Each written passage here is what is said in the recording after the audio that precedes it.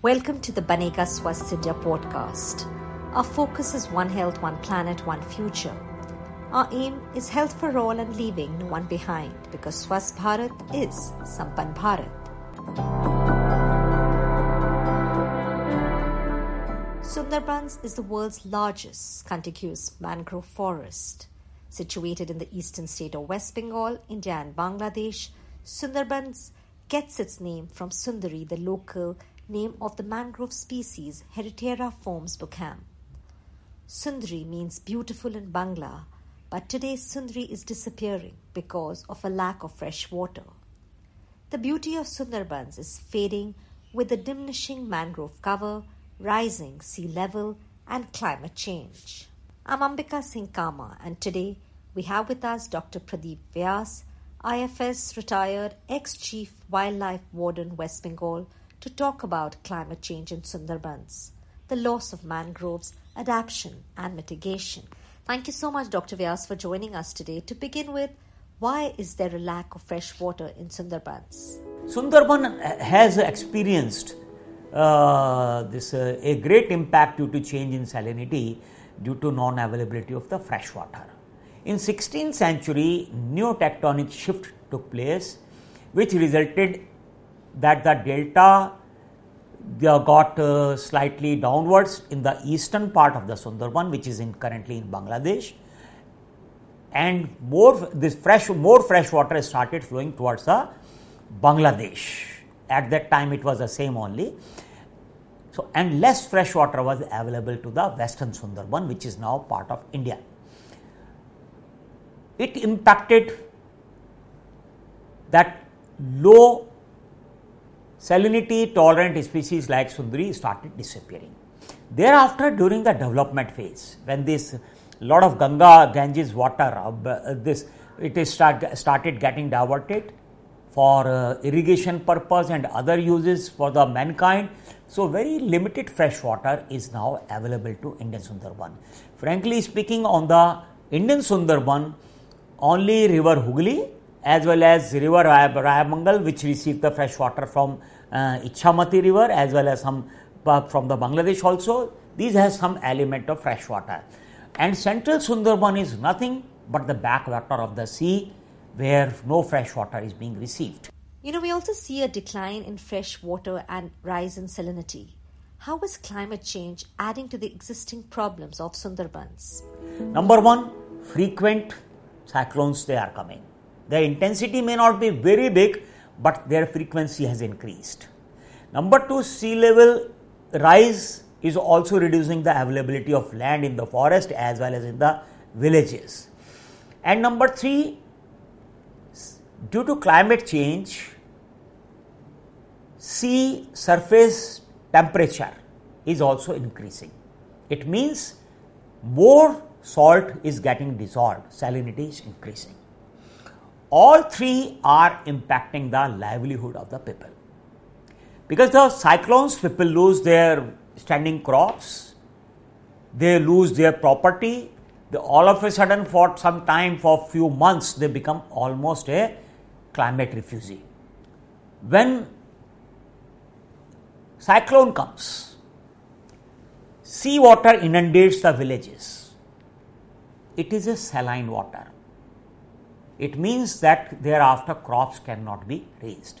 In the year 2009, when the Ayla came, we did a study and we found that even after 1 year of the cyclone, 23% of the agricultural land could not be cultivated. And we found out that a big percentage of that was going to forest areas for livelihood, means they were going for fishing mainly. So it means more biotic pressure was on Indian Sundarban, which is not a good thing. Dr. Vyas, now that we know that the increase in salinity is the reality of Sundarbans, how does this affect the 4.5 million people of Sundarbans and also the nature? The people there are dependent on the biodiversity. Low salinity loving mangroves, they provide food to the herbivores. So when the salinity is rising, the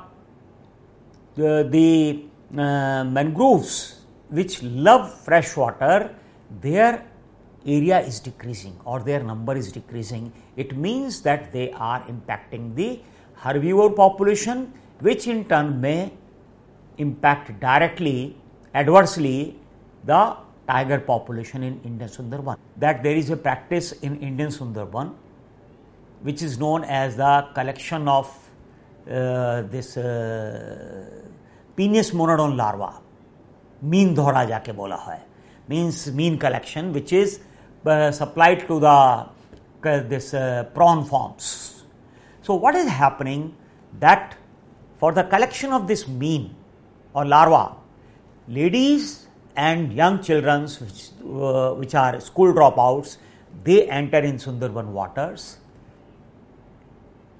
So it is doing a lot of harm. Number one, education loss.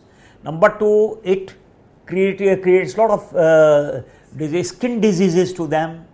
Diarrhea, dysentery, they are very common in this Indian Sundarban due to the saline water, which is highly infected in many places. As per the Forest Survey of India in the last decade, very dense mangrove cover in West Bengal has declined by 4.23%.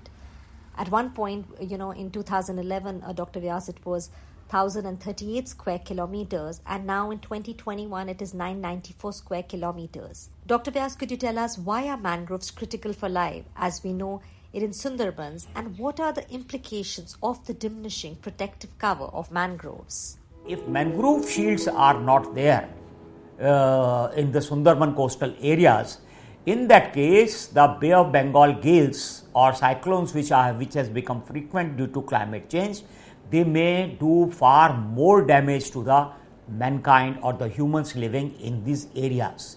That's why mangrove afforestation is very much essential. We have to plant those species which can tolerate this high salinity which is prevailing now, which is 8 to 30 ppt currently in Indian Sundarban.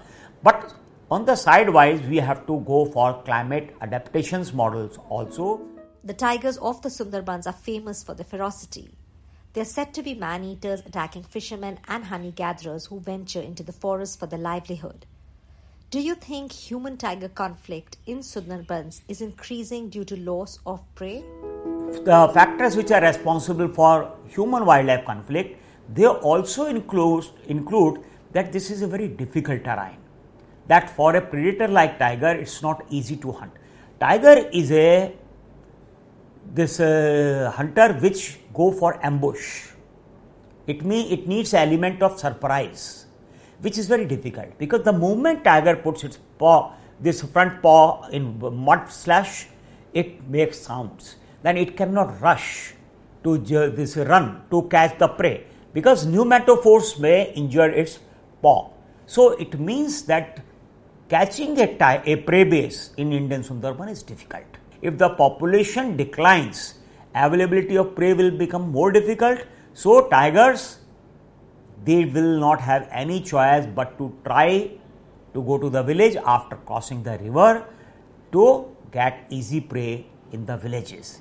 You have to remember, Sundarban is the only area in India or maybe in far more South Asian countries where cattle are not entering in the forest. So easy prey which is available in other parts of the other forest of India is not available here. Dr. Vyas, during your tenure as field director, Sundarbans Tiger Reserve from 2001 to 2007, you started nylon net fencing, a barrier between humans and tigers. Please tell us more about the idea and how it is benefiting the people today. In the year 2001, I joined and we realized that holistic approach has to be taken. One of the elements was that we should take measures so that tiger do not come out. Number one, how to improve the prey base. So how to reduce the poaching of the animal so that more prey is available. But even if some tigers they are trying to come out, how to stop it? So then this idea came to our mind that if we use it, then it may help for two reasons. Number one, the tiger cannot jump in marshy areas very high. Number two, that all tigers are not determined to go to village area. Some of them go out inadvertently. So we started it. Initially there was resistance from our people. Even villagers, they were reluctant to accept it because it was hindering their entry in the forest also. So it means on one side it was trying to protect, to prevent tiger going to village, and on the other side it was preventing people from going inside the forest. So it was equally helpful. It was very good for tiger reserve. But we convinced the people, we involved them in the management, and now after 20 years we see that it is one of the most important tool to prevent tiger straying. Mangroves are indeed the backbone of Sundarbans, and as you said, forestation is the way forward. It was an insightful discussion. Thank you so much, Dr. Vyas, for joining us today and enlightening us about the life in Sundarbans. It was a pleasure speaking with you. That's it on the Banega Swasth India podcast this week. If you have comments, queries, or suggestions on the topic we discussed today, or issues you would like us to cover in future, do write to us on bsipodcast@ndtv.com. Remember, BSI stands for Banega Swasth India.